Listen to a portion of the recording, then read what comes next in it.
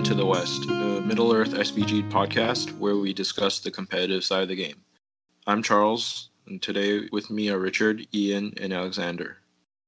In today's episode, we will be discussing Lurtz, the Uruk-hai captain, and in our open topic, we will be talking about our top 3 bow or crossbow wielding infantry warriors. Let's dive into Lurtz. Whom do you serve? Saruman.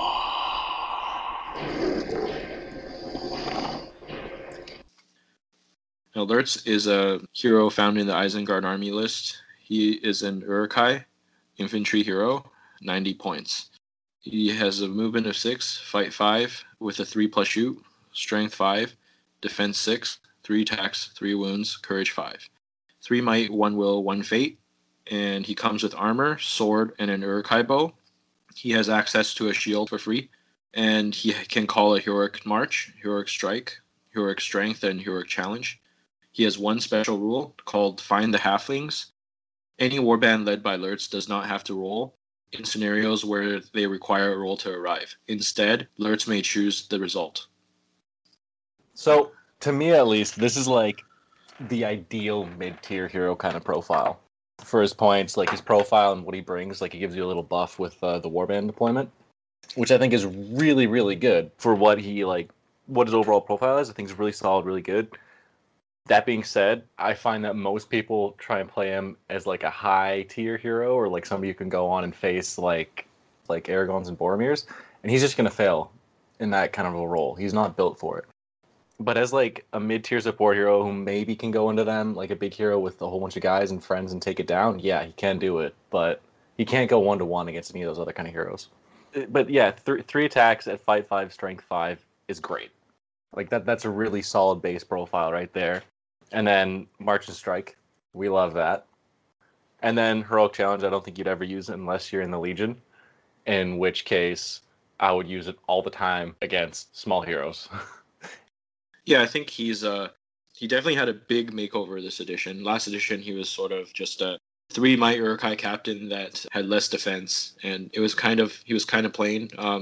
He got a significant buff in this edition. I'm looking at his stat line, and it seems like he's decent in a lot of places, but he doesn't like specialize in anything. So his fight is 5, which is decent but not high. His courage is 5, which is decent but not high. He has defense 6 base, but it can't be increased with the shield because he already has an Uruk-hai bow in his war gear. So 6 is kind of like, it's good, but not super high. He can't take a mount, so movement 6 and potentially 8 if he's taken with Mahur, I think, or a drum. His speed can be increased, but he's still a foot hero. So I think he's pretty good at a lot of things. Like, he's pretty decent in a lot of things, but he's not like really good at any of them. I think increasing his speed with Mahur, I think that's only in his Legendary Legion. But I think he's the only 3 attack, 3 wound Isengard hero. So I think that kind of carves out a niche for him. I think the issue with him is that being like the biggest fighty hero in the list, he's only 3 might, 1 will, 1 fate. And so I think that is kind of an issue in the Isengard list because they already don't have a lot of striking heroes. And then you just don't have the option to kind of, get like a big hero to kind of match up with like the big baddies. They have a lot of striking heroes. It's just they're all really weak. There's the fight 5. Well, there's Ugluk. Oh, okay. I guess there's not a lot of Uruk-hai striking heroes. Because I think more of the striking heroes are on the Dunlin side. Yeah, they bring in a couple more, yeah. I think the point Richard's trying to make is, this is Isengard's biggest beat stick, and he's not that big compared to actual beat sticks. Yeah, exactly. I do actually like the special rule, too, because it is a little bit different than Guritz and Madril. So you would think right off the bat that Madril and Guritz has a better special rule because it affects the entire army. But I believe they only give you a +1, -1, whereas Lurtz essentially gives his warband in instant 6. So it's extremely useful if you place his warband last. Essentially, he can just go anywhere You can ambush enemy warbands, or if you have a weaker warband that needs to be protected, you can jump in. So I think it is actually quite underrated. And Courage 5, he is the bravest Uruk-hai too, so that's nothing to be scoffed at. Yeah, I'd like to find the halflings rule, but I think in a lot of situations in Maelstrom games, I'm not always rolling to get that 6. Like, usually I'm okay with a 4 or a 5 because there isn't like an exact point on the board edge that I really want to deploy on. And I'm okay if as long as I can choose the side. So to me, like, it's still really good. I just think in most situations you're okay with choosing the side for your hero, like the board edge side. I think in this edition, Lurtz's profile just really did what Isengard needed him to do, which was play up to what his expectations were, play up to his points cost. So he is that real solid mid-tier hero. Like you guys have mentioned, though, I think one of the biggest issues with him isn't specifically with Lurtz, but really with the list around him. There's no combat hero in the list bigger than him, and so he's kind of forced to play that top combat hero role, despite the fact that he's really kind of a secondary combat hero. So you're going to end up throwing him into bigger heroes often, even though his odds of success are on the lower end. But, he does a lot of things well. Shoot value 3 comes in handy from time to time, especially with the upgraded Uruk-hai bow over the Orc bow from last edition. So, his profile overall is, I think, quite good, and I like it quite a bit. I think the issue is more the list around him and how you're kind of forced to build that list. It's something that definitely is worth the discussion. Yeah, I think I'll set him square at an 8. I wish they FAQ'd him being able to throw the shield in his regular profile and then give the Legendary Legion another rule, because it's just ridiculous to me. Like, only when he's with that specific force, Lurtz knows how to throw a shield. Otherwise, he's like, no, I don't know how to use throw shield ability. I can only shield with it. It's about that certain mindset, Richard. He's got to be able to, run 8 inches, and then he's like, what if I go for this motion with my arm? Maybe try. He's been practicing on the baseball pitch a little bit when he's. I guess he had a eureka moment when he saw Aragorn. He's like, oh wait, he was like, oh, I can throw the shield. He leveled up. So, I agree with you, and I disagree with you. Like at least on the rating. So I say I'll probably put him at about an 8, like for what he is, and if you're using him correctly. Right? Like we said, like you can't really put him into those big tier heroes unless he has support or like that hero's immobilized from Saruman or something, right? But for the role that he fills, he's really good. Like if he was in another list, he'd be great. So yeah, I think I'd rank him at about an 8. But I know how we said like a 10 is basically an auto include. And honestly, I think I would include this guy like every time for what he brings. I think it's just it brings so much to the table for the points value. I don't see a reason not to take it unless you're really, really strapped for points. He's like an 8 for me, but also an auto include. So I think I disagree a little bit here. I know we went over like how much we like him, and overall it's just a pretty solid profile. But I think I find that whenever I'm building an Isengard list, whenever I get to the higher points, like 800 or above, I want to kind of bring in Saruman a lot of the times to be able to deal with the big beat sticks where Lurtz can't really do much. And then you can't really fit in Lurtz with Saruman because that just eats up too much points. Or it's hard to do it well. And then in the lower points, I guess that's where he shines a bit more. But personally, I guess my play style is I lean towards more of the cheaper captains, which can do almost as much as he can in a lot of the ways. They just don't have like 3 attack, 3 wounds. And for 90 points, I think it's good, but it's not great. So like compared to like some of the profiles we've reviewed in the past, similar points value like Dalamir, or I can't think of any other ones off the top of my head, but I guess like Suladan is in a similar like points range. And they're just head and shoulders above him, in my opinion. So I think I would give him like a 7. just because on paper he seems better than in reality for me. I think I'm going to sit on like a 6 for this one. He's the only hero of valor from Isengard. And so if you want to ever ally an Isengard with another list, if it's not Saruman, it has to be him. Like I said earlier, he's kind of good at a lot of things, but not really specialized. So I feel like you end up paying premium for having all those additions instead of just like him being good at one thing and you could just, put him on the board and have them do that one thing. And being close to 100 points and having only one will, he can get shut down by magic pretty easily. And like Ian said, you're not going to throw him at like a Gil-galad or an Elisar, especially when he doesn't have heroic defense. He kind of reminds me like a slightly cheaper Shagrat. He can munch troops, but he's only fight 5, so you don't really want to throw him at a big hero. But he does bring some utility as well with a deployment bonus and good heroic actions. But yeah, I just think he's kind of like, he's like jack of all trades, sort of. Yeah, so probably sitting at a 6 for me. Okay, next let's move on to some army lists. And I think I'll be going with my army list first, which is a 500 points Lurtz the Scout Legion. And I just want to start off by saying I'm not a big fan of this Legion, but I wanted to see if it could work at low points potentially. Yeah, like Richard said, I think the shield throw should be in the normal profile, and the fact that it's one of the 3 special rules for this Legion and it only works 2/3 of the time, it's kind of annoying. I also wish that the Legion included the Isengard army bonus. You do not know pain, you do not know fear. Because in the movie, Saruman says it to Lurtz's scouts in Fellowship of the Ring, so it would make sense that it would be a part of this Legion. Anyway, my list is led by Lurtz, who has to be the leader. In his warband are 8 Uruk-hai scouts with shield, 1 Uruk-hai scout with shield and banner, and 6 Uruk-hai scouts with Uruk-hai bow.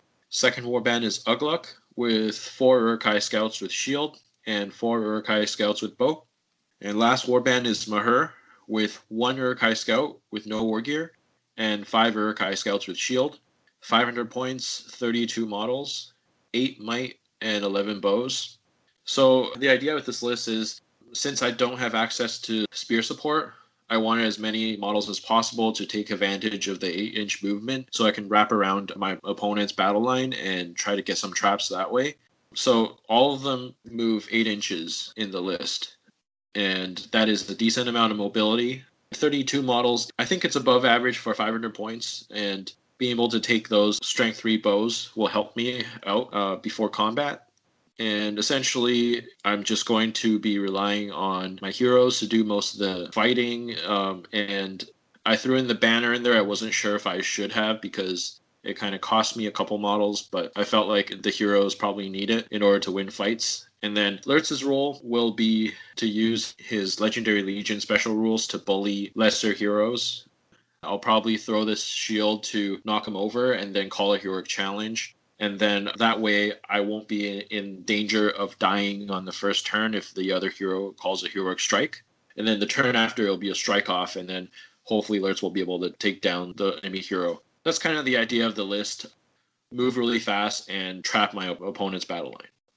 Jumping back to your banner comment, I think it is 100% necessary in this Legion just because, like you said, you don't have the spear supports. So you want to be able to make at least part of your line more reliable at winning fights and stuff like that. Or just being able to hold up. Like if you have an Uruk-hai scout shielding with a banner behind him, they've got 3 dice at fight 4. That's pretty good for blocking off an area, right, while you're wrapping around it in another section. So yeah, I 100% think the banner is a good call. I think with Isengard, the banner is always a good call. In a list like this, like you said, shielding frequently and not having that spear support, I think it's never a mistake to have that banner in there. I agree. The list looks like a lot of fun. You've mentioned in previous episodes what you think of the Legion as a whole, but you have a real solid number of bows in there. At 500 points, I think very much like a couple of the other Legions, like Rangers of Ithilien, at lower points, this list could really have a chance at winning some games. Because you do have 3 pretty capable heroes. Gotten on Mahur's case a few times about only having 2 might. But, you've got 2 heroes here that can strike. So you can always have Ugluk occupy something larger if you don't want to put Lurtz in that situation. lots of shield, so you can easily play defense if you need to. Bows are always decent now that they're strength 3, although they are only 18 inches. You might still get stuck chasing, but the good thing about this list is obviously you won't be chasing for very long. With an 8-inch base movement and woodland creature, you'll be making up quite a bit of distance pretty quickly. I think having a base 8-inch move almost kind of makes up for not being able to have any cavalry. But all in all, I actually really like it at this points level, and I think it's probably a hero of valor. I know this Legendary Legion often gets compared to the Ugluk Scouts Legion, and I've thought this in the past too, instantly, where this one would be inferior to Ugluk Scouts due to the hitting power that the Ugluk Scouts, where you get the +1 to wound with the orcs. But I actually think that for that one, it's a little tougher because half your army will move at move 8, and then one will move at move 6. So it's hard to kind of move all together. So it's actually harder to utilize that bonus than you think. So I actually like this list where everyone just moves move 8. And you also have 32 models, which is great for 500 points. I know they're only D4 and D5, but yeah, just like with how important mobility is nowadays, I actually do really like it. And I think it can be competitive. And so I think this would be like a strong fortitude or like a low valor for me. I think I would go with a strong fortitude, and that's coming around a bit compared to when I first saw the Legendary Legion, where I didn't think it was very competitive at all. After looking at it again at lower points, I think it could work. Do you think that the main bonus to the Legendary Legion is the free upgrade? Because I know that none of us really love the Lurtz upgrade in the Legion. So if you think about it, if I have 29 warriors in this list, I'm saving 29 points that I would have cost me to give them all the 8-inch move upgrade, which is like roughly 4 more models. But then how do you rate that on the heroes too? Like Lurtz and Ugluk get the 8-inch move as well. Yeah, exactly, because that's pretty much priceless because you can't get that. And also in a normal Isengard list where you take Mahur, you max out at 12 Marauders, which this one, you're going pretty much as many as you want. So that, again, you can't price that. So I think that I do agree that that is the main value of the Legendary Legion. I think that special rule is worth at least like 30 to 40 points. So I'm kind of in like the same boat as Richard, honestly. I'm stuck between a fortitude and a valor, but I think I know which way I'm leaning. The lack of spears in the list sucks. Like, there's no other way to say it. That being said, your numbers are really decent. So you're at 32 models, which is really good for 500 points. And everybody's move 8. So you should be able to wrap around pretty easily. So it's not the worst. You're just going to have like some clever play and make sure you hold guys in reserve to go in and plug those gaps once your front line dies. But it's going to be like a careful balance. It'll take some time to get used to the play style of this list. But I think at this kind of points value, 500, maybe 600, I actually think the Legion could do really well. As for your list itself, I mean, yeah, you've got 3 really solid heroes for like really solid mid-tier heroes, which is fine at 500 points. And then you have the 2 that can strike. So if somebody brings a really big heavy hitter, you've got the tools to deal with that, especially with the Lurtz throw shield thing, right? That can, even if you just disable like an Elendil for a turn, that's huge. And then, yeah, you've got the banner in there, which is super handy. It should help a lot with your mass fight for troops and, the scenario victory points.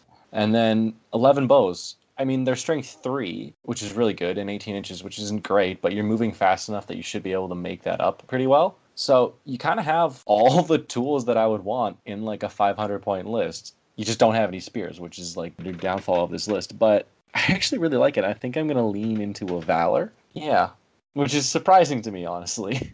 But I think what Richard pointed out with the Ugluk's list, where you kind of get the separation, you can get the separation of the orcs and the Uruk-hai, so you don't really get to use that bonus as much, is like a big point.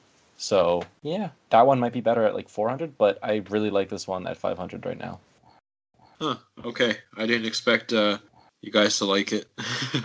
All right, next we have Ian's list, which is a 600-point pure Isengard list with Lurtz.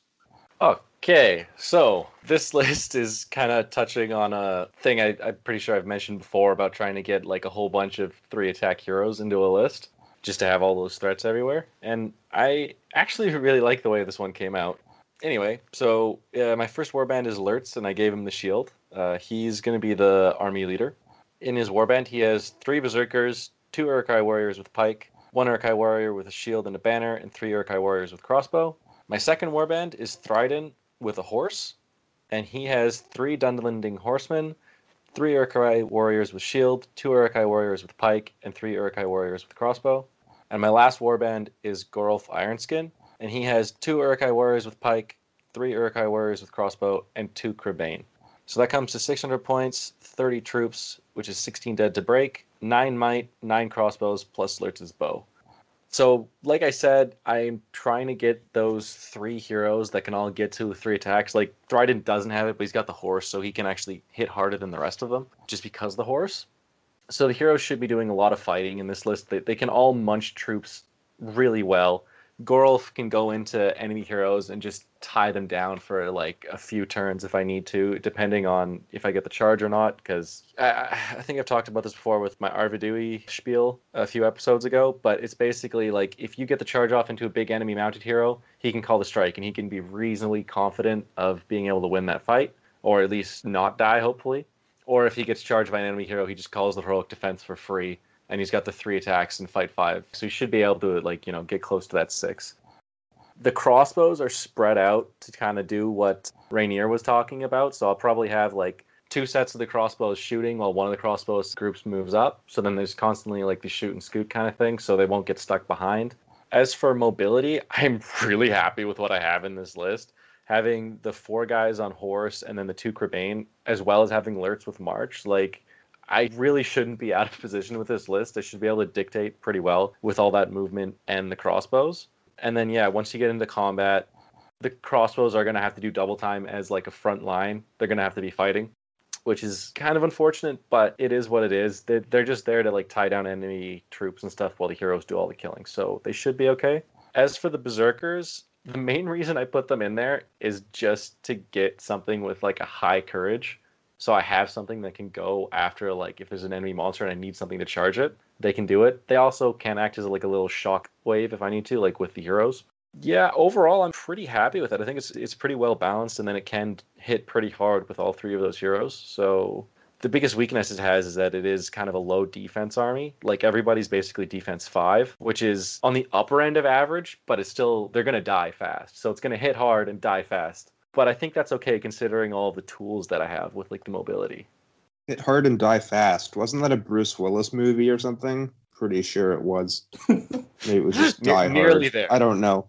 I think it was just Die Hard, but it's great. Okay. It's the 6th movie that's coming out in a month. Okay, so I don't know much about Gorulf Ironskin, but I know that I definitely like the Lurtz Thryden combination. Because, you know, you can kind of plug Lurtz into troops and let Thryden take on bigger assignments because he is a mounted hero. He has Mighty Blow. So I like him so long as you can keep your priority moving in your direction. As somebody who likes balanced lists, I really like this list overall. Yeah, the lower defense is a little bit of a concern. And the Berserkers really I have yet to figure out. I haven't played a ton of Isengard this edition. I don't really know because they are defense 6 to Bowfire, but I think my biggest worry is just if you don't roll great with them. Now in close combat, they go down pretty quick, so they can be pretty expensive if they don't roll well. But aside from that, I really like the overall balance of the list. I think this is a really solid fortitude. I guess Lurtz being the leader worries me, but at 600 points, he might still be safe. I'm really teetering between strong fortitude and low valor here. I'm going to have to give it a strong fortitude, I think. No, I looked at the list again a few times, and I'm going to move it to a low valor. I can never keep my original ranking. It never works that way for me. No. Yeah, you were saying that a weakness to your list is the low defense. I mean, you have access to defense 6 because you're Isengard, right? So I think what I would do is instead of taking Berserkers for the high courage roll, you put in a couple Husk Girls, they have bodyguard, and then you won't have to take as many pikemen. then it would free up some points from the berserkers to take more shields. So I'm just gonna address the defense thing quickly before you keep going, Charles. The thing with when I was writing with this is that it kind of came to a balance between finding like how many Uruk-hai warriors with pike I wanted and how many with shield I wanted, and I kind of ended up with this. But like that being said, like I still only have 6 pikes in the list, so that like they're gonna be like running all over the place trying to do stuff. So I don't think I'd want to go less than that. And then as for the Uruk-hais with shield, they're kind of just there to maybe like block up an area. They're not really going to do the frontline duty anyway. And personally, I find after having fought Alexander's Uruk-hai list for 5 years, half a decade, it's not really a defense 6 list. It kind of has that front line, but once you crack that front line, everything gets a lot more squishy anyway. So I don't think it would make a huge difference getting more shields in there. I think it might actually hurt this kind of a list, because if I got more shields, then I lose the pikes, and then it means I have to do more wrapping around with my troops rather than like being able to rank up. So I don't know what the ideal balance is. I think that's more of a playtesting thing, but yeah. My thinking was just, I think Husk Girls might be a better pick than the pikes because they have the bodyguard. The fight 4 is conditional, but then you also have the two-handed pierce that you could do. So it's a little give and take. Mainly, I'm just trying to find an excuse to take out your berserkers because I'm not a fan of them this edition. Okay, I forgot they could two-handed pierce. Maybe then. I like the rest of your list, yeah. Is there a special rule triggered on all Isengard heroes, or is it just Dunland? Just Dunland, and they have to be supporting, so they can't be in combat. Yeah, I mean, they don't really need to have the fight 4. Oh, so they're never going to, like, the fight 4 is never going to be that useful then. Only unless when they're supporting, they get it. Yeah, unless I want to have my front rank to feint. Yeah, whatever. Yeah, I like the rest of your list. I like the 2 Creepbane in there and the Dunlanding Horsemen. The numbers are pretty decent. I'm going to say Hero Fortitude because of the lower number of Defense 6 and then because of the 3 Berserkers. So I guess chiming in on the Defense 6, I agree with Charles on this one actually too. I do prefer more shields, but that might be more due to my playstyle as well. It's not necessarily wrapping around, but I guess it's also an easier way to castle. And so my strategy, if I were to play this with more shields, would be stack up the pikes in certain key areas, and then the rest of the shieldmen can just shield away. And then also your 3 mini beat stick heroes can kind of grind away and kill the enemy troops. And I think that holds up a lot longer than just having like a thin line of D6. And then once they get into your pikes, yeah, like Charles said, it's just really easy to chew through. But they're going to get into the pikes anyway, though. If they get a heroic move off or they get priority, then once that front line goes down, they're going to get into the pikes no matter what. Well, not necessarily, because if you have a lot more shields than pikes, then you can position your pikes wherever you want. So your focal point doesn't actually have to be right facing the enemy big heroes. You know what I mean? So if you kind of position the pikes in an area that is facing off against the enemy troop line, then they can go against that. And then you force the enemy heroes to kind of chew through your shielding Uruks. But that would be kind of more my tactics. But you know, how you would micro control your troops, I think. So I don't really hold that against you. I actually really do like this list, like a lot. So Alex spoke about how he didn't know much about Gorolf. Well, he's incredible. So it's... He's beautiful. Yeah. Yeah, like, I think we've all talked about how much we like heroic defense. And this guy gets free heroic defenses. That is just so annoying. So, like, we talked about how Lurtz and also Thryden struggle against these big, beefy heroes.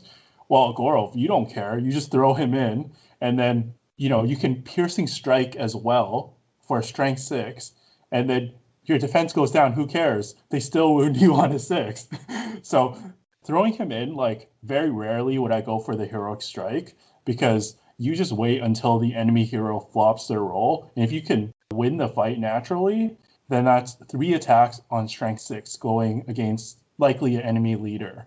But then if they win the fight, it's like they need straight 6s with no might modifiers. I mean, that's just a nuisance, right? And he, at 70 points, he's going to easily tar pit a hero like twice his points for like at least like 4 or 5 turns. I just to Inverse Flame of the West. Yeah, honestly. But to follow up with that, I think based on what you're saying, is like you're right, like he could tar pit a hero and then burn their resources, and then you send in Thryden with the Mighty Blow to do the damage. I actually really love that profile. You like your Mighty Blows. It's like Grimbold, but on horse. But it's better, though, because he doesn't have to use his two-handed weapon. He has a sword that he can use Mighty Blow with, and it's a single-handed sword. So he can go up, if you want him to, like, if you have something else to win the fight, he can go up to Strength 6, +1 to Wound and Mighty Blow, right? Or he can just fight normally with his Strength 5, which is still great, and then his sword and Mighty Blow. So he can put out a lot of damage for his points value. I think he's fantastic. He also has a 12-inch standfast, which is awesome. Oh, right. Yes. He's a really good, I think a bit underrated profile for sure. Yeah, so overall, I really like this list. I think one other thing that I might question a little bit is why the Dunlin Horsemen over the Warg Riders. I guess to get the Piercing Strike. The Piercing Strike is handy. Well, they're cheap too, but they also just have... Aren't they the same price? They're 12 points. Yeah, they also can reroll ones against mounts.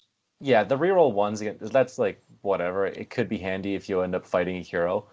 But kind of what I want them to do in the list is just countercharge enemy heroes that are mounted, just to kind of get rid of their charge bonus if I need to, if they're going to fight like my smaller heroes like Gorolf or Alerts, but also Courage 3 over Courage 2. So if I need them to go off to objectives, they're just more reliable at sticking around. Okay. Yeah, I mean, they're pretty equal in my eyes. It's just, having the Warg potentially stay around is nice, but yeah, I think they both have their pros. And then I don't think the other guy spoke on this, but the Creebane, I think any flying unit now is going to be really good. And having two of them, yeah, I like the mobility now in Isengard. Yeah, so overall, Valor from me. I actually had more just like Pike and Shield guys in my list, and then I saw yours, and I was like, oh my god, Creebane exists. I gotta try and like fit them in. So I changed it to have Creebane. So that's also kind of the reason why I don't have as many Pikes and Shields guys in there. But I don't think I need them because I have the Horseman, but they add a lot more. So yeah, I agree. I really like the Creebane, I think. All right, so the next list will be Richard's list, which is a 800-point convenient alliance with Lurtz. Okay, so starting out, surprise, surprise, we have Suladan on Armored Horse, leading... Wait a minute. Never heard of this hero before. Hold on. You pronounced Lurtz wrong. I'm confused. I'm getting to it. What episode is this? Did I just time travel? Okay, so Suladan is leading 3 Haradrim warriors with bow, 8 Haradrim warriors with spear, 2 Serpent Guard, 3 Watchers of Carno with twin blades, 2 Serpent Riders, and then in the second warband we have Betrayer on horse, leading 8 Haradrim warriors with bow, 7 Serpent Guard, and then for you, Ian, we have Lurtz. Hey, there he is. Lurtz leading 5 Urukais with shield, 5 Urukai with crossbow, the demolition team, and 1 Creebane. So the funny thing is, originally I had 2 Creebane in this list as well. And then I was talking to Charles about strategy. And then he was like, wait, are you trying to get the Creebane to carry the demo team around? Fly the bomb around? Wait. Airstrike! Oh my god. Produce strategic bombers in Middle Earth. Yeah. You would need 2 Creebane for that, right? Yeah. So I'd never even thought of that, but that was can they actually? They're infantry. Yeah. I guess. If you place your guys with the fiery brand strategically in front, you could technically like have the Creebane like airdrop on that. But it's a really gimmicky and cool idea and could work some of the time. But after thinking about it, a lot of times if you're sacrificing 2 Creebane and most likely a Berserker, it's going to be really hard to get value back. Although that is a very scary and fun thought, I decided to not go with that crazy tactic. So my overall strategy actually is like very similar to the strategy used in the Assault on Helm's Deep Legendary Legion. So instead of ballistas, I'm trying to outshoot my opponent with a bunch of the Harad bows with the Betrayer So I just have a gun line of Harad with poison bows and then Urukai crossbows. So then once they come running to me, I'll have the positional advantage to be able to position my demolition team in a way that their big hero isn't able to jump in easily into combat. And then I feel like I have good enough quality troops, like Fight 4 all around pretty much, and also poison spears once they come close. I'll have enough hitting damage to break the opposing player once they come in. And yeah, overall I have 50 models in this list, 8 might, and 17 bows and crossbows. So, thoughts? For your Serpent Horde side, are you maxed out on bows? I don't think you're quite at max. So I'm just thinking maybe if it was me, I would give the Watchers of Karna bows because they also have poison arrows, so they could benefit from the Betrayer. Because you took them for like charging terror models, right? Because of the courage bonus. Yeah. And the 2 attack, they're to me like the budget berserkers. They're kind of doing what the berserkers are doing in Ian's list, but at a cheaper price. Right. Okay. Yeah, that makes sense. Because I was just thinking otherwise probably give them bows to synergize with the Betrayer. But I agree, I guess. I mean, I could always change some of the Haradrim warriors with spears to bows to get them max bows, I think. Yeah, I mean, good point. I might as well utilize the Betrayer's reroll to wound. Yeah, I don't see anything that I would change on the Isengard side. Like you said, you were thinking about taking more Crebain. I might consider that, but then you already have 2 Serpent Riders, so I don't think you have to. The bomb strategy is really hard to counter, and I played the Isengard Legion a few times, so I kind of know like how hard to counter the bomb can be when your enemy is forced to move up, and their heroes are very it's very hard for them to charge their heroes in safely when the lines clash. So I think this strategy could definitely work. The thing that I just thought of now is that you also have magic support. I know the Betrayer isn't like the best caster, but you can still throw in a compel here and there, even drain courage. So yeah, you have quite a bit of utility. And then Suludan is good in any list, and a 6-inch banner is just amazing. So I want to give this a legend, but I might go with a Valor for now because I don't know if it looks better on paper than actually in game. I'm not 100% sure, but I really like the idea, and I really think that it has a lot of tools and it's pretty strong. So, what if I did take your suggestion to go with the double Crebain kamikaze strategy? Would you upgrade me? I don't know if that would work either, because it sounds cool, but like you said, it takes perfect timing, and you would have to drop it in a spot where like a Berserker or a Flaming Brand model can reach. So I think I would be about the same rating. It would. Well, just in defense of that, couldn't the Crebain move up, drop it, and then move away from the bomb? So then you're not risking them? If they had sufficient movement. So I guess in that way, the threat range wouldn't be the full 12. Yeah. Also, are we sure that... I guess they can because they're infantry. Something sounds off there with them having fly, but I'm thinking they can. I made sure to cross off all the loopholes. Are we sure we want to release this episode then? We're gonna come back and everybody's gonna be dropping bombs everywhere. I'm not encouraging people to do it. As dirty as I am, even I refuse to do that strategy. So you got to be pretty cheesy to do this. I just hate that it's going to be out there now, man. Somebody's going to do it. We're going to show up at Nova or something, and there's just going to be, like, bombs being dropped everywhere. I think you overestimate the amount of listeners we have. It only takes one. So I'm looking at your list again, and this warband of the Betrayers is looking very familiar, Richard. Yeah, straight out of one of your lists. It's got a lot of bows. No, but I do like that just because of... Oh, wait, no, you don't get the army bonus, though. Oh. So you are missing some hitting power with that. Oh, right. Charles, I think that's why I didn't... It is max bow, then.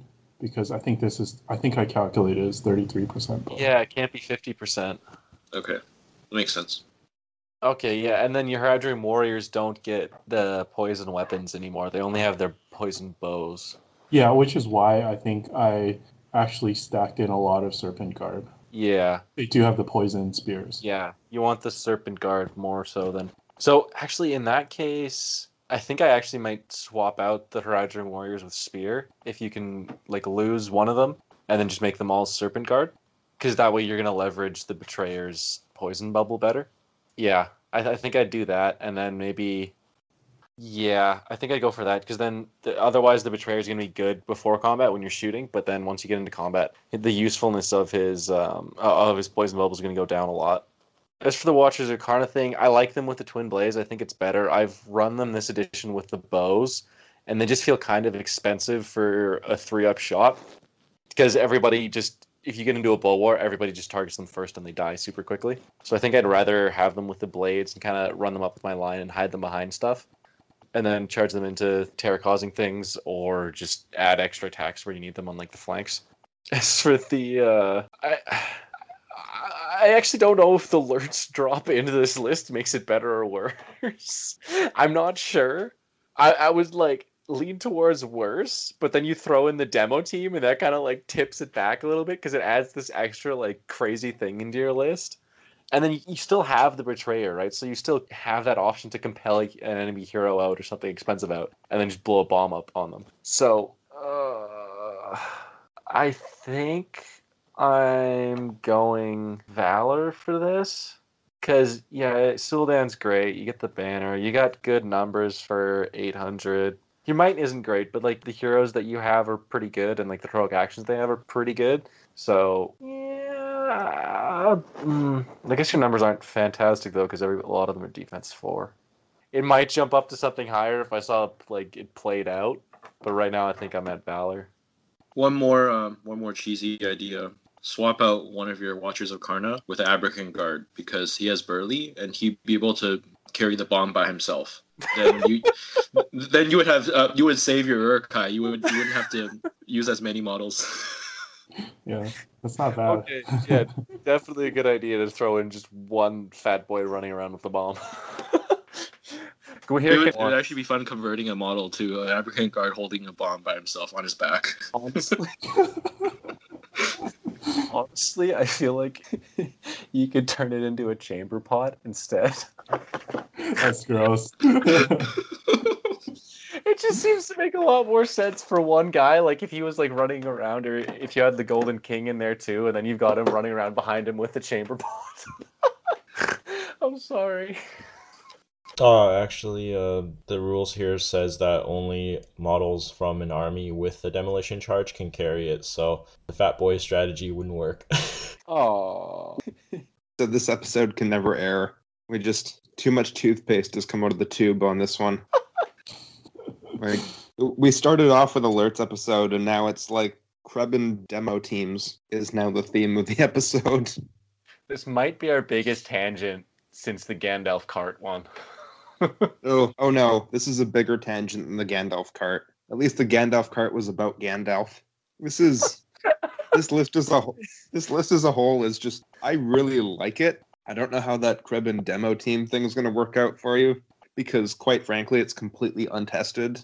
And I mean, it's a petrifying thought, a 12-inch move demo team.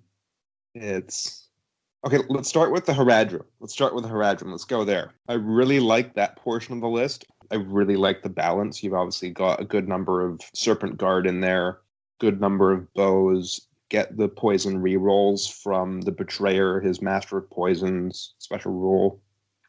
Sul'Dan, as we've talked about in numerous episodes, is possibly the best allying evil hero in the game.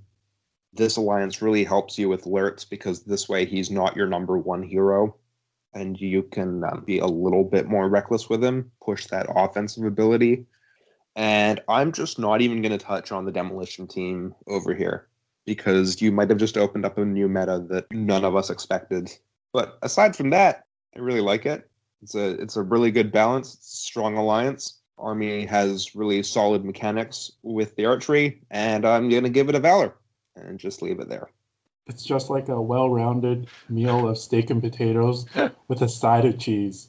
I think we need to make you write another peer list, Richard, in the next episode. Is it punishment time yes, again? Punishment. You might have started a meta, and for that, we're making you write peer lists. This is Richard's version of Gwahir carrying Galadriel's mirror Except Alex, I took out the Creevane already. Don't you worry. I'm not doing a flying demo. But you opened the can of worms. It's there. The people know. The final list of the day will be Alexander's list. Someone's I love excited. I love how eventually Charles is just like, okay, we have to move on. This is becoming too. This is just too much. You know why it is? Because I'm getting all the blame when Charles actually came up with the idea. He's trying to shift it. Yeah. Before people start asking the serious questions, I get it. All right, so I was tasked with building an 800-point pure Isengard list with, of course, Lurtz and having Saruman. And Saruman on horse, 4 Uruk-hai warriors with shield, 2 with pike, 1 Uruk-hai warrior with shield and banner, 1 warg rider with a shield, Ugluk, 2 warriors with shield, 2 with pike, 6 with crossbow, Lurtz, 4 Uruk-hai warriors with shield, 2 with pike, 6 with crossbow, and an Uruk-hai shaman with armor, 4 Uruk-hai warriors with shield, and 2 with pike. 799 points, 40 models, break at 21. So ultimately, the idea that I had with this is, as was mentioned at the very beginning of the show when we talked about building lists with Lurtz in general and how Lurtz fits into the dynamic of Isengard. I think it was Richard, you mentioned that building a list with Lurtz and Saruman mathematically is very difficult, getting it to round out well because it's such an expensive combination. And that is an issue that I have struggled with since the new edition came out, when Lurtz became a 90-point hero. It's very difficult to put the two of them into the list and still get decent numbers just because they do add up to so much. So I did try and find a way around that. This is a bit more of a defensive Isengard list. This is something I'd actually seen you put together a few times. Not Isengard, but this kind of mechanic. So I've got, instead of even shields and pikes, I throw out this idea. I thought, okay, let's just try it. I'm going to try 2/3 shields, 1/3 pikes, in the hopes that what I'll do is allow my warriors to play more of a defensive role and shield more frequently. Almost kind of a castling situation. Because I have those dozen crossbows in 2 parts, I will do what Rainier had mentioned in our last episode, move half while I shoot with half. Of course, they cannot move and shoot in the same turn, so it takes a little bit more maneuvering from them. Because as Ian mentioned, is something that I have years and years of experience with, Isengard is not a strong defensive force across the board. Because if you play half and half, oftentimes once your opponent can crack the shell of your front line, you become defense 5 and the lines really start to disintegrate. So if I play with a majority of shields, spend more time shielding, live a little longer, and then hopefully Ugluk and Lurtz, my 2 and 3 heroes, will be able to do a little bit more of the offensive work, munching on troops, being able to throw either one into heroes to strike, while Saruman from behind my lines transfixes things, compels things, maybe throws the occasional Sorcerer's Blast to knock models off their mounts. And then, of course, the Shaman just in there because, like Charles, I'm not a big fan of Berserkers in this new edition, so I dropped them out of this list altogether, put the Shaman in there in order to allow the Fury Bubble. I don't know how well this would work just because those heroes are Fight 5, but I thought it was worth putting something together and trying to do that, because otherwise I felt I either wouldn't have enough models or I wouldn't be able to put together enough of a balance to create a strong enough list to work around that. I don't think you did a terrible job fitting Saruman and Lurtz in the same list. I mean, you have 42 models, and that's not bad for 800 points. I do think that if you want to play the strategy where you let the enemy come to you, you should take a couple more crossbows just so that you can guarantee you outshoot most enemies. I would use that extra point that you have that you didn't spend and upgrade one of your warriors to crossbow. And then maybe rethink your Ugluk choice, just because his head taker special rule, you're not really going to use it. Saruman already has the double standfast. So I would actually consider one of the Dunlin heroes. since you have Saruman, a Courage 7 hero with double standfast, it's okay if some of your warriors aren't Isengard keyword, because if they have to test before the rest of your army, basically auto pass anyway, so I don't think they all have to be Isengard keyword here. But your thinking on troop choices, your composition makes a lot of sense to me. I would prefer to just throw in a couple of Husk Girls and just not take the Shaman, so that you could replace it with a hero with more might, so you could get your might up to over 10. I think that would be pretty strong. Overall, it's not a bad list. It's got a little bit of everything. Just the hero choices, I would maybe rethink it and maybe take like Thryden or Gorolf instead of Ugluk and the Shaman. Hero of Fortitude rating. And I assume, Lurtz, you're taking the shield, right? It's free, so why not? Yeah, of course, he's got a shield. In the most common pose, and the one that I own, he already is holding a shield. It doesn't affect his defense anyways. He's only defense 6, so... Yeah, unless someone chooses to shatter his bow, then he goes up to defense 7. Magnificent. Then he's truly unstoppable. So when you talk about like the strategy that I mentioned before in taking more shield than pike, I think this actually, in my opinion, works for Ian's list, but maybe a little harder to accomplish for yours. Because like you were saying, it makes your army very, very defensive. And usually you want some very big beat sticks to be able to carry that offensive burden that you'll need to break the enemy list. Because if you're shielding with most of your troops, you won't be getting much kills. And personally, I just don't think Ugluk and Lurtz do the job there. So I actually would prefer probably a more standard shield wall, like with maybe close to even amount of pikes behind the Uruk-hai shields, because I think in your particular list, with Saruman neutralizing the enemy beatstick, it's already defensive enough to a point where you want to be relying on most of your normal Uruk-hai to get you kills. So I think just overall, maybe the game plan, I think I would change up a little bit. And I also agree with Charles about the Ugluk pick. I just feel like him and Saruman together is kind of redundant. So Gorolf, Frida, if you have extra points, Thryden, maybe even Mahur could be an interesting choice, because if you're just using it to grind out troops, Mahur has 3 attacks. And you can take a couple scouts as your mobility, because, you have 1 Warg Rider, but you could go the route where you take a couple Marauders instead. I think it's a decent list, but I think there's probably some changes I would do if I were taking this to like a very competitive tournament. So I'd also go with the Fortitude. I like this list, but I'm kind of inclined to agree with Charles that maybe the hero... Well, I guess, Richard, the hero picks aren't great. I do like the Shaman, though.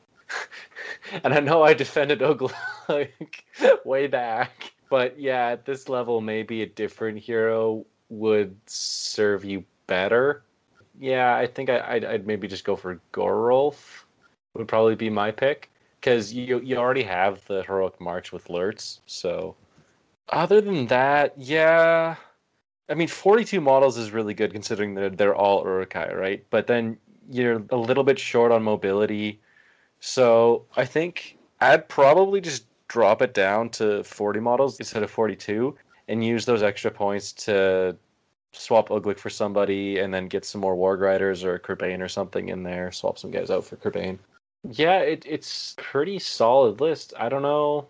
Oh, okay, I know who I would swap Ugluk out for, actually. I think I'd go for Thryden instead. You'd probably go down to like 38 guys, and then you'd get a bit more mobility and Thryden in there. But then you get the mounted hero. And also, Saruman has that huge, crazy range compel with the reroll.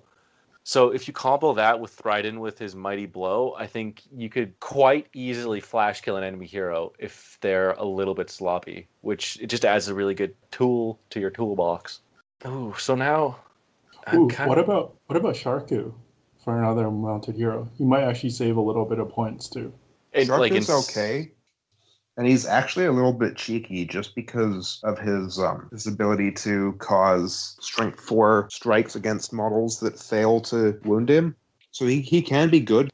Yeah, and I don't think strike is as important when you have a wizard in your list. Vrasku's not bad either, because if you're going for the shooting strategy and let your opponent come to you, The thing is, this list is something that honestly, like the 800-point Isengard list that has Saruman and Lurtz in it, has been a 2-year work in progress for me. Since the new edition, trying to figure out how to do that has been just a constant evolution. I think the consensus here is Ugluk for any other hero in the Isengard list, then your list will be better. I wanted to go Valor, but I'm kind of sliding back to Fortitude, which is unfortunate. But it's like a strong Fortitude. It's really close to Valor. Play around with it a little bit and boost it up. I think it would be really good. It could be pretty good. The second thing I want to say is, I know we're kind of talking about Saruman a little bit now, so just briefly on that tangent. Do you guys think if you comboed him with an Isengard troll, that would be a good way to make use of him? Because then you have something like a really big thing that can hit hard, and then you can make use of his like compel in and then jab. I don't think so. I've tried it a good number of times, and my biggest problem with things like an Isengard troll is it's quite a lot of points for something that can't resist magic, and if your opponent manages to just bog it down with something, it really, in a lot of games, can get stuck really not doing very much. And it takes pretty strong maneuvering, I find, to be able to line it up with Saruman's compels. It can be very strong when it does work. It's just that getting it to sometimes is a lot more difficult in-game than it is on paper. I think I disagree a little bit there. Not to go too much into it, because we'll probably do a Saruman episode, but I mean, sometimes it might be tough to get value out of like an Isengard troll, but I think if you were to run an Isengard troll, I do like the combo with Saruman, because you could also Sorcerer's Blast people in his combat, and then he wouldn't be knocked down. So if he's fighting a hero, then you just eliminate that risk of your troll dying. Yeah. Never thought about that Sorcerer's Blast thing. I like it. Icky, and I like it. All right, let's move on to our open topic, which is our favorite bow-armed warriors.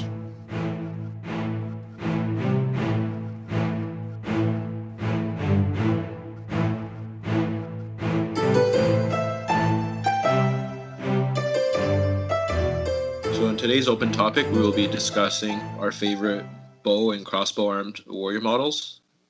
And each of us have selected 3 favorites. And before we go into which bow-armed infantry warriors are our favorites, let's do a runners-up. Yeah, so are there any that any of you guys want to shout out that didn't make your top 3? So, yeah, I had one honorable mention, and that is the humble little angry fisherman Lake Town Militia with bow. Just because they are so cheap, and the list that they're in, you can build towards it. So they're only 6 points, and you can get a lot of them, which is good. So it doesn't matter that they're only hitting on 4s, right? Because if you have, 15 to 20 of them, depending on like 600, 800 points, that's a lot of bow shots coming in.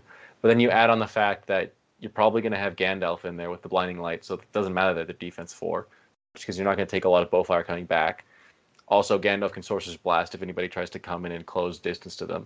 But then you've got Bard in there taking pot shots with a strength 4 bow with a ton of might. And then you can also, if you really want to buff your archers, you can throw in Percy, who is another hero with a bow, but also he lets you reroll 1s to hit. So you can get a surprisingly effective shooting list. Also, same kind of deal with the Lake Town Guard. You can just get a lot of them in the list, which I think we covered in our Thorin's Company episode. Are they the same stat line as like a Rohan archer and same points cost? 1 point cheaper. They're a point cheaper, because the militia are only fight 2, but like they still get the Bard bonus. Right. So yeah, they're quite spammy for just a standard like 4+ 24-inch strength 2 bow for sure. Yeah, I like that. I think they're definitely above average. One that I wanted to mention that didn't make it in, that I really like the look of, is the Uruk-hai Scout with bow. I think it adds a lot of versatility that often doesn't get mentioned. Now, in previous editions, obviously, it was just an orc bow. It was strength 2.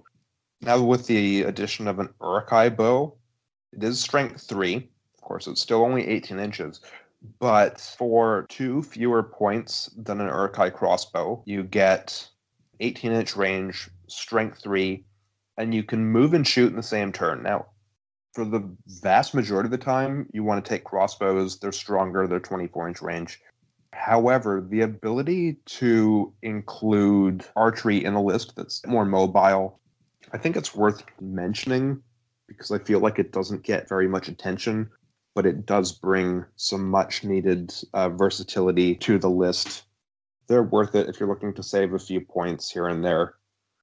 I think that's a good show. I mean, it's pretty on topic too, because Charles took a couple in his list today.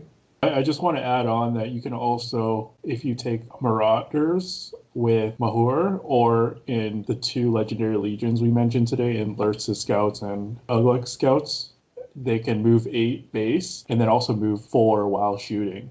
And then Isengard's also a list that you can pair drums with. So it just makes like the kiting potential for this really, really good. If you have March, Drum, Marauder upgrade, I mean, you're talking about running faster than a normal infantry troop while shooting. So I think it's definitely a pretty fun option. Yeah, pretty good for how hard they hit. Yeah, definitely a good shout out. Just because I find like a lot of times when you're playing against Isengard lists, is you'll end up with the crossbows sitting back. So then when combat hits, the crossbows can't do much, or they're trying to shoot into combat. And then if they try to rush in, they're like 2 or 3 turns away from it. So they get there, and then everybody's dead. So they don't get there to have an impact. So on paper, I actually really like the scouts with bow. I'm not sure how that would translate into reality. I'm sure there's a good way to write it outside of a Legion, but definitely in the Legions, yeah, they're really good. I guess the one I wanted to shout out was the Hobbit Archer. This edition, they kind of went down from 24-inch to 18-inch, so they're not like broken, but they're still good for 5 points. You get a 3+ to hit archer that you can spam out, just because the militia are only 4 points. So typically in like a 500 list, you can get close to or over 20 of them, and they're responsible for most of the damage of a Shire list. So I think they're still pretty good, even though they went up in points and went down in range. Okay, Alex, do you want to go with your top 3 bowmen? Sure. Okay, so I think I might have actually flipped a couple of them here. I'd actually rank the Haradrim Archer third. They're in a list where they obviously have poison arrows, and you cross them with the Betrayer's Master of Poison special rule, and suddenly you can have up to a mass of half your army shooting, re-rolling all failed wound rolls in a turn. While they might be just a standard strength 2 bow, when you're re-rolling all failed wound rolls, they can do an absolute ton of damage. In most turns, they'll just do fine, but sometimes they really break a game wide open, and they can be pretty much the entire strategy can be built around them. They build a really solid core of an army. Then I'd probably say a Dwarf Ranger, just because obviously Kingdom of Khazad-dûm has no mounted models, no spear supports, and they have low mobility overall.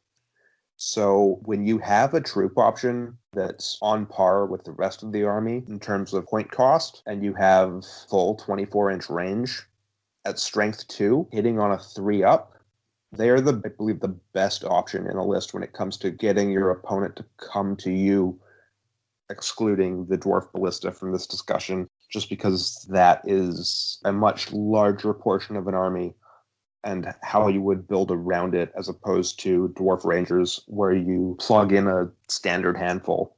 It limits your opponent's ability to run from you when you're able to hit them at that range. So it mitigates some of the issues that dwarves have pretty effectively when you have them in decent numbers. And then first I've got Rangers of Gondor, because in an army that has a lot of Fight 3, the Rangers of Gondor are really just kind of an all-round toolbox. They're the Swiss Army knife. You go in, they hit on 3s, they have full bow range, they have the ability to take spears, and they're Fight 4. So you can start them off in the back, drawing your opponent to you with pretty strong bow fire, and then once combat hits, you can throw them into the back to get your Fight 4 support. So they can go from early game to end game, always being effective somewhere. They're just really solid front to back. So I actually picked the same 3 as Alexander did. My ordering is a little different. I put Dwarf Rangers at number 3 because I just think you're getting a really good stat line for the points. So there's 7 points base, 8 with the bow, which is the same points as a Ranger of Gondor. They basically swap the 6-inch move for 1 more defense.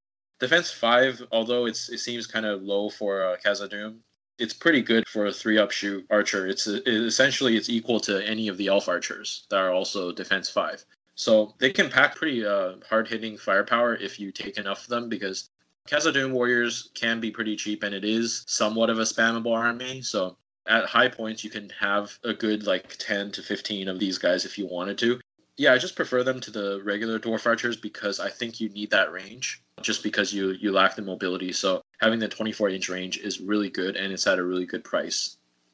Second pick is Rangers of Gondor, and one, obviously, because it's in the Legendary Legion that's so good at low points. You kind of see them at their full potential.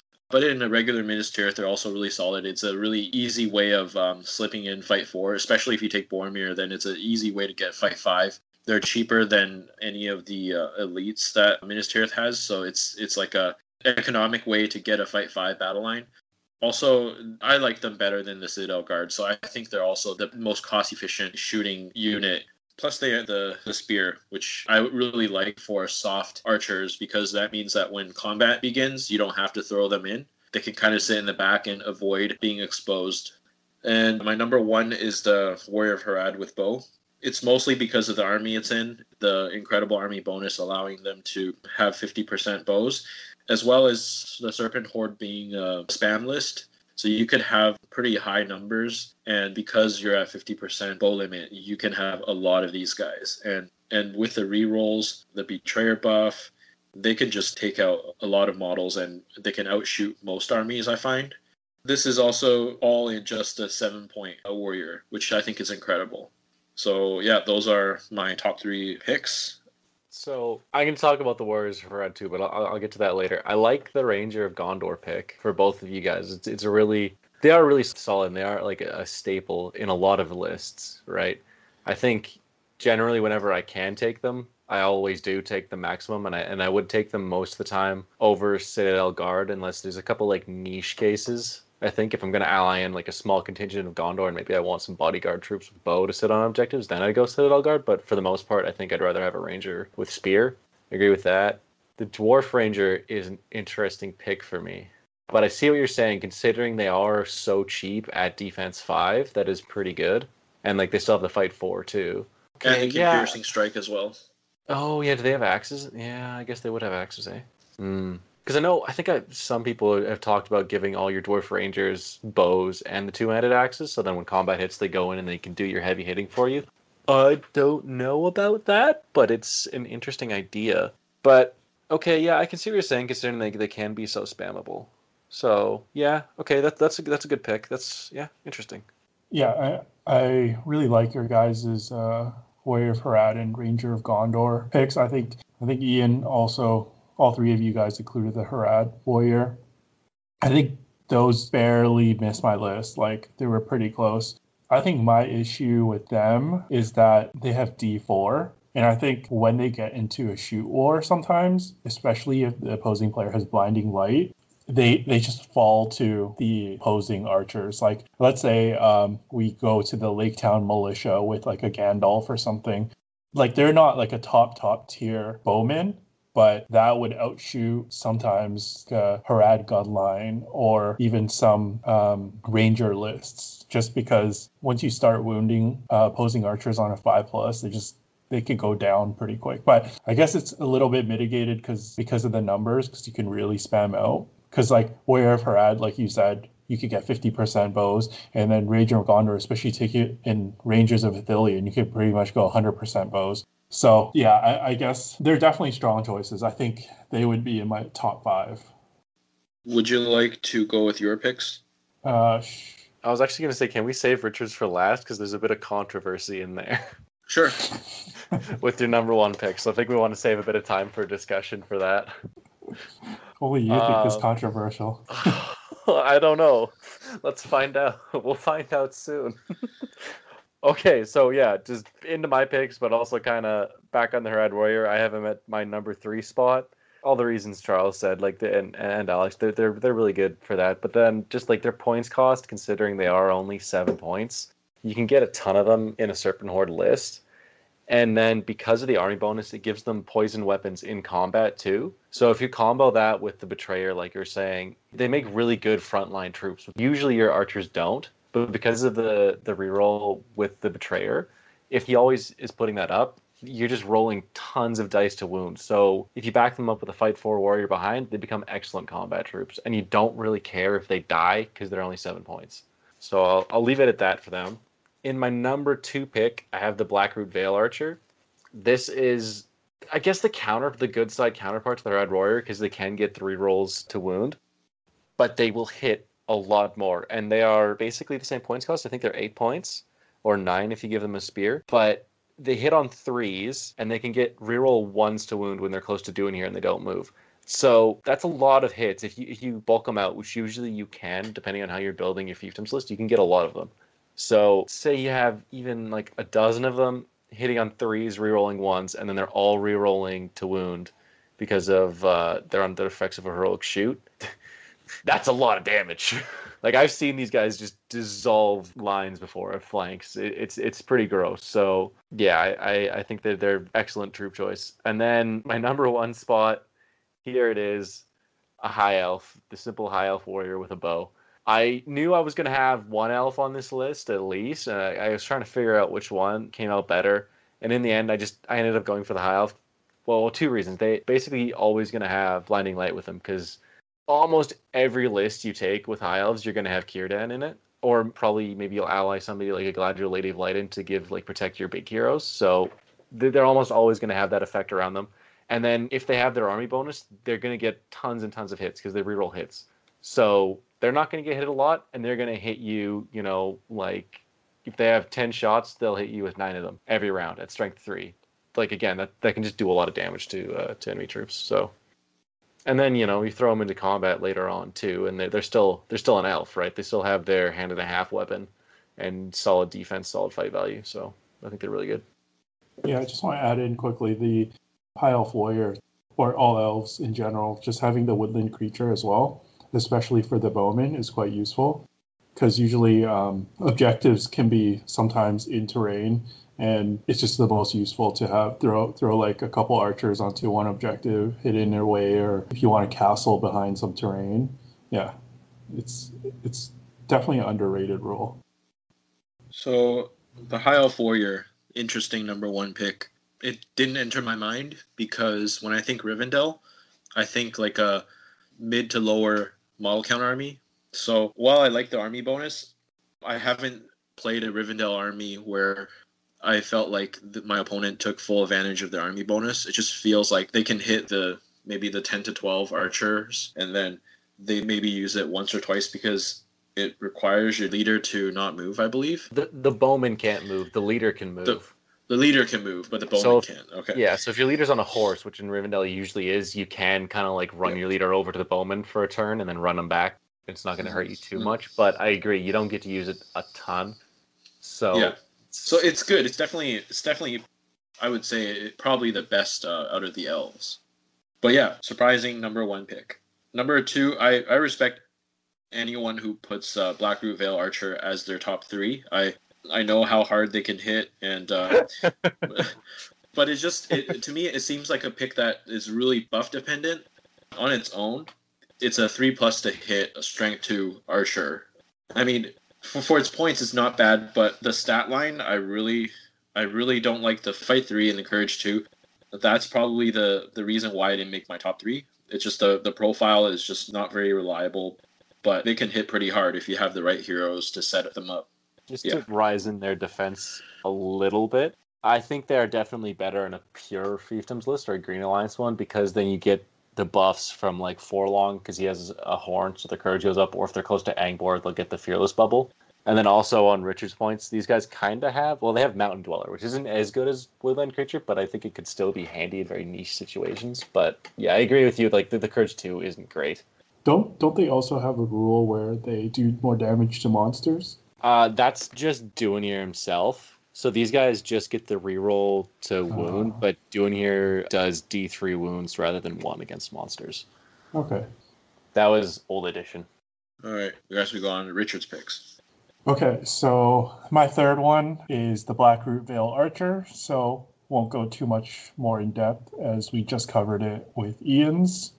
So I think overall, just my picks, they might not be the most points efficient, but I think just they bring a very unique role to the list that they're in. And a lot of the times I feel like the list that they come in, the strategy to win is really heavily based upon these guys. So the Blackroot Veil Archer, especially if you go max bows in a pure fiefdoms list, like that's one of your win conditions, just to shoot out the opponents or heavily soften them before they hit combat. So it doesn't matter if they're only fight 3 and they're useless in combat, because if you can take out like a warband or maybe like a hero or 2, then you're good to go. So for my second one, I have the Corsair Arbalister.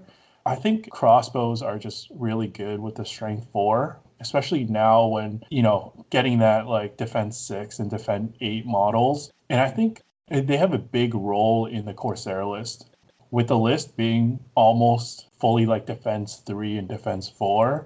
They're the only troop in that list, except from Black Numenorians, who can get up to the defense 6. So not only can you do what normal crossbows do, but you also act as the shield wall line, whether you're charging in or you get into a shoot war. And I just think that they're really good for their points cost. And they work really well in a Corsair list. So my number one, according to Ian, very controversial, I have the Warrior of Dale.